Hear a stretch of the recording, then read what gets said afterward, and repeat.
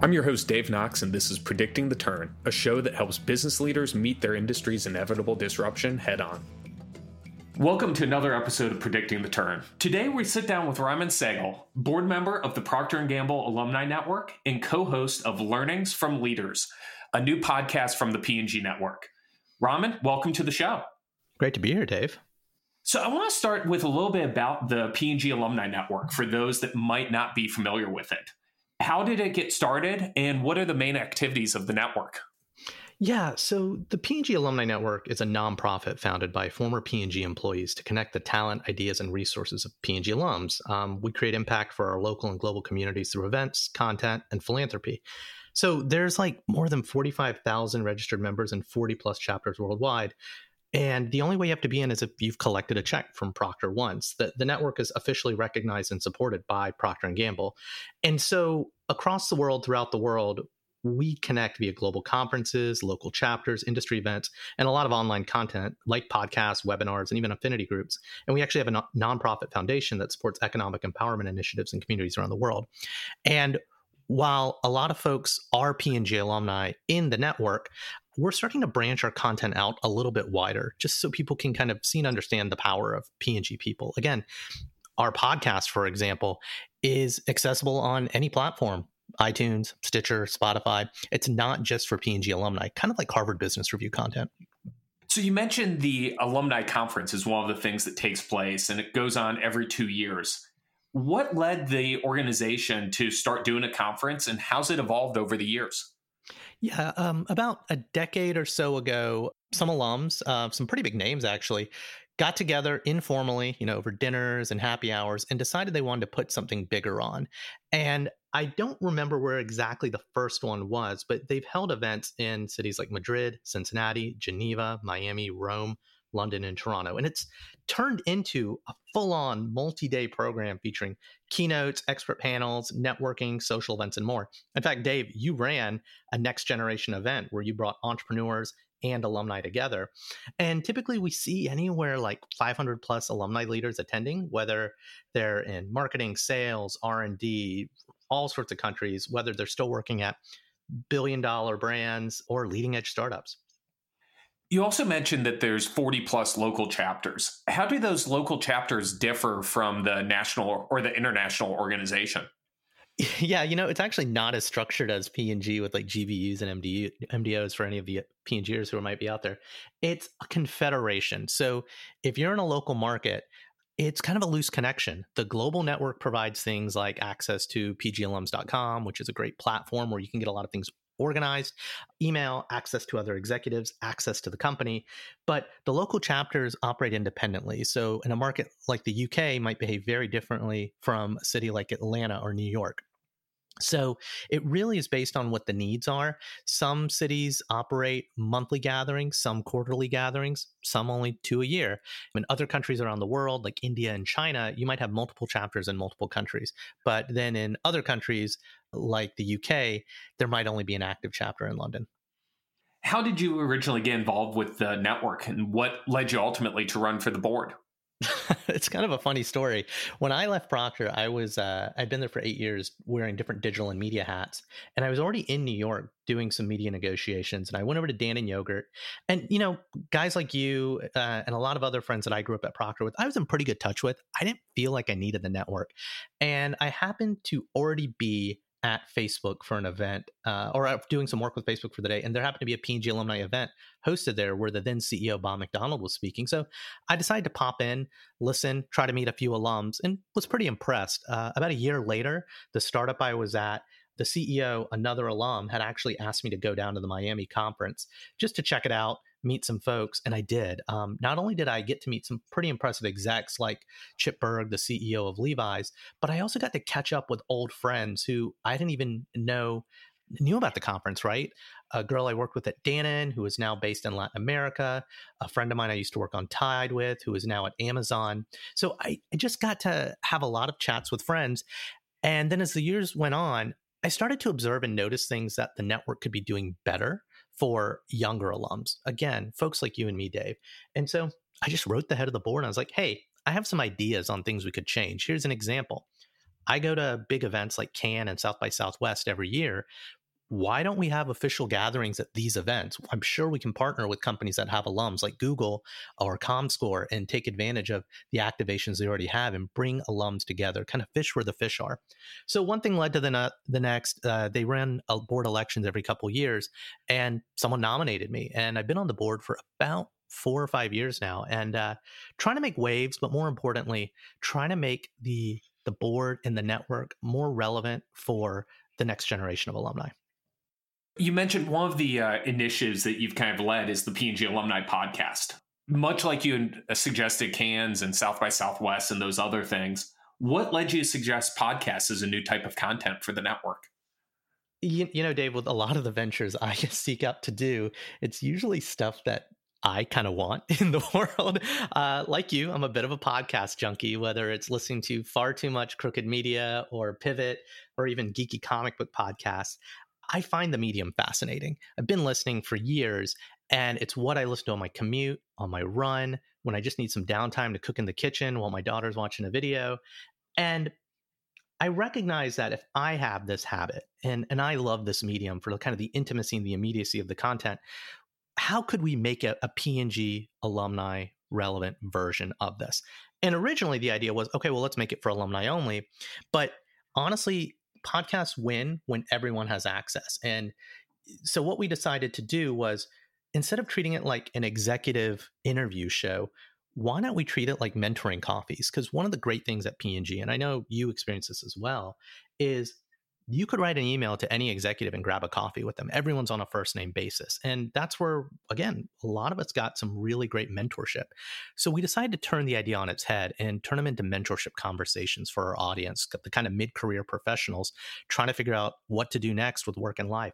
And so we're always talking to big brand leaders, but we're doing it through a lens of mentorship. If you literally brought a microphone and a recorder to a mentorship join-up or coffee that you might have had with someone at P&G. And the great thing is, these guests aren't at P&G anymore. They're some pretty big names in business. Talent is a big part of predicting the turn. And as we talk about talent, I wanted to mention one of our sponsors, Hunt Club. Imagine the power of the best marketers in the world helping you to find your next marketing leader. That's the power of Hunt Club. Hunt Club is a new category of talent company that powers the network of experts, connectors, and business leaders to help you find the best talent. Let's face it, recruiting hasn't changed with the times. Hunt Club is changing the recruiting game by leveraging technology and crowdsource referrals to find you the best people possible for your company. Stop paying job boards that don't work or recruiting firms that recycle the same active candidates. Partner with Hunt Club. So with that, how did you create that kind of uniqueness to it? Because a mentoring is something that takes place over years. It's usually not something that takes place just over 30 minutes. How did you get that uniqueness so it didn't feel like an interview? It felt more like a discussion and a flow. Yeah. Well, the first thing is, the nice thing about being P&G alumni is there's kind of this shared bond of values. We all came up through the company together over a number of years. And the thing I've noticed being an alum is there are a lot of people on the board and in chapters around the world that I never met while I was at P&G. But it's kind of like catching up with older friends. We have a lot of not just business ideas in common, but kind of mode of thought, for better or for worse. And so with some of these executives, they're already active supporters of the network. And so when those introductions get made or when we reach out to them, there's already a fond place for them with P&G because it's where they got their start, where they learned some of their best business lessons. So right off the bat, there's already a connection. The next thing we do is we tell them this is not an interview. We tell them the kinds of questions that we're going to ask them aren't the kinds of things they've heard in other executive interviews. And then we do a lot of research. You know, for my interview with John Pepper, obviously I read his 2 books again, but I spent a lot of time watching old interviews, you know, reading his blog to kind of understand what he said before, but more importantly, what he hasn't said. We ask a lot of questions that frankly, young people want to hear, not just questions about work-life balance or gender in the workforce or diversity, but even questions that are more relevant to today. Like, there's a lot of craziness going on outside. And, you know, I asked some pretty big executives, what does real leadership look like? Or what would you be doing? Or what advice would you be giving? And these are sometimes comfortably uncomfortable questions because the guests know that they're giving this guidance to the next generation of leaders. So outside of the John Pepper interview, which are the ones that really stand out to you as something that blew you away, some great insights, and the must listens? Yeah, I mean, obviously, you got to start with John Pepper. If you're a P&G alum, people know who he is, but I've been surprised in the outside of the P&G universe, a lot of people don't know who John is. So that's a great one to start with. He is, as my co-host Drew said, the Mr. Rogers of CEOs, and that is one of the highest compliments. He's not only a great business leader and very firm and precise in his method of thinking and approach to business, but when you talk to him, you're the only guy in the room. He's a very generous listener, and a generous answer, and kind of how he reflects and shares things. So John was a great one. Meg Whitman, the former CEO of HP and eBay, currently the CEO of Quibi, gave some really great advice, not just on her running businesses, but what she saw from her foray in politics as well. Some other folks that we've spoken to are Levi CEO Chip Bergh, who is great. I recently just recorded an interview with Unilever's former CEO, Paul Pullman, which will be coming out in a few weeks, which is great. And, we spoke to former CEO Bob McDonald, who not only was the CEO of P&G, but he later went on to serve in the Obama administration. And as a Republican who went to go work for a Democrat to kind of clean up the VA as Secretary of the VA, he had some really interesting perspectives. You mentioned that your kind of own personal passion for loving podcasts and listening to them. There's a lot more people feeling that same thing. And the momentum behind podcasting is really growing every year. Where do you see the medium going in the years to come? And how can business leaders kind of take advantage of it? Yeah, this is actually one that kind of stresses me out, man. Like, I've been dabbling in the medium and then kind of more officially putting content out on a number of different podcasts, including the P&G Alumni podcast, for about 3 months. And it's exponentially growing. And I actually think there's more content for less available ears right now. A lot of us have less time. We're not commuting as much. So I do wonder what's going to happen with the content. But the thing that gives me hope is I think the best stuff is going to rise to the top. Sure, with all things digital, all you need is a computer and an internet connection. But there's a lot to be said about quality of content, the microphone, for just the audio quality, the quality of the conversation, the preparation you do, what's the underlying strategy and thesis and differentiator. So I think businesses need to solve for that first. And the answer isn't to just create a podcast. Let the people who have something to say create the content. And what businesses should be doing, if they have something unique that they can contribute and they're willing to be in it for the long haul, by all means, get in. However, the other angle is partner. There probably are podcasts that speak to the affinities that your brand has.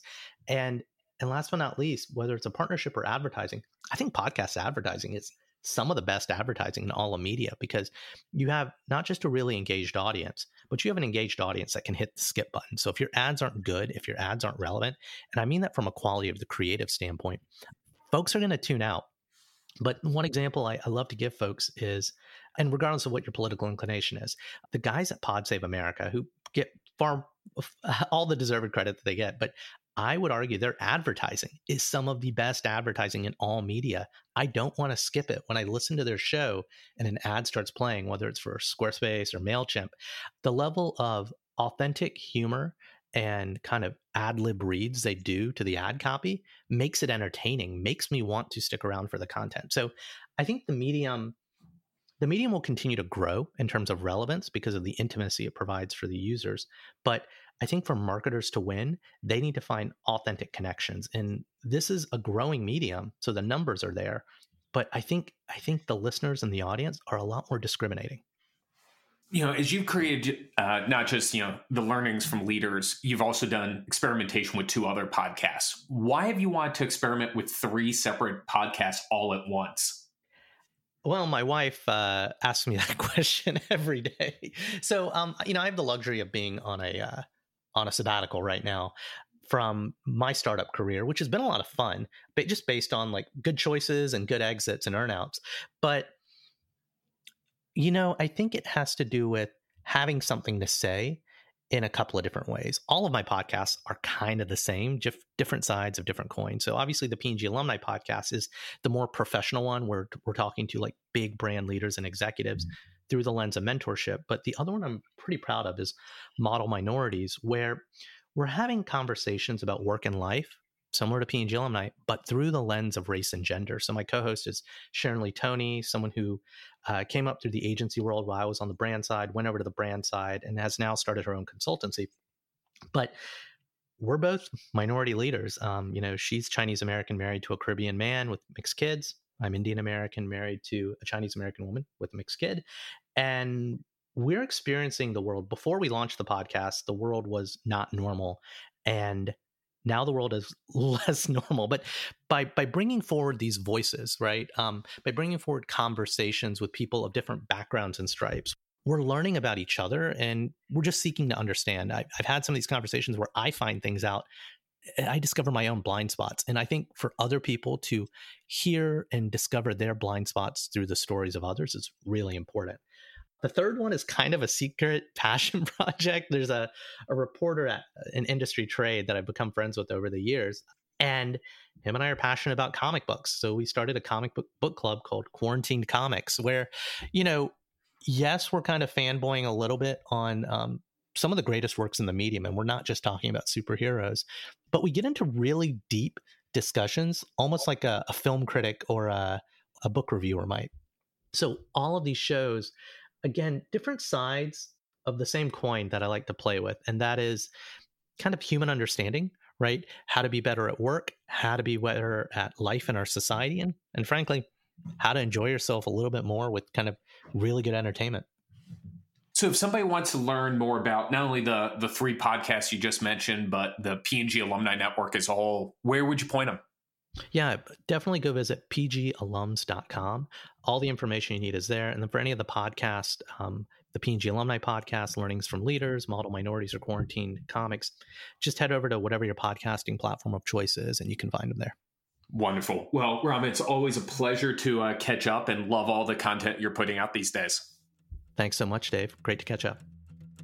Thanks so much for listening. If you like the show, hit that rating and make sure to subscribe so you don't miss a single episode. And for more resources, head over to predictingtheturn.com.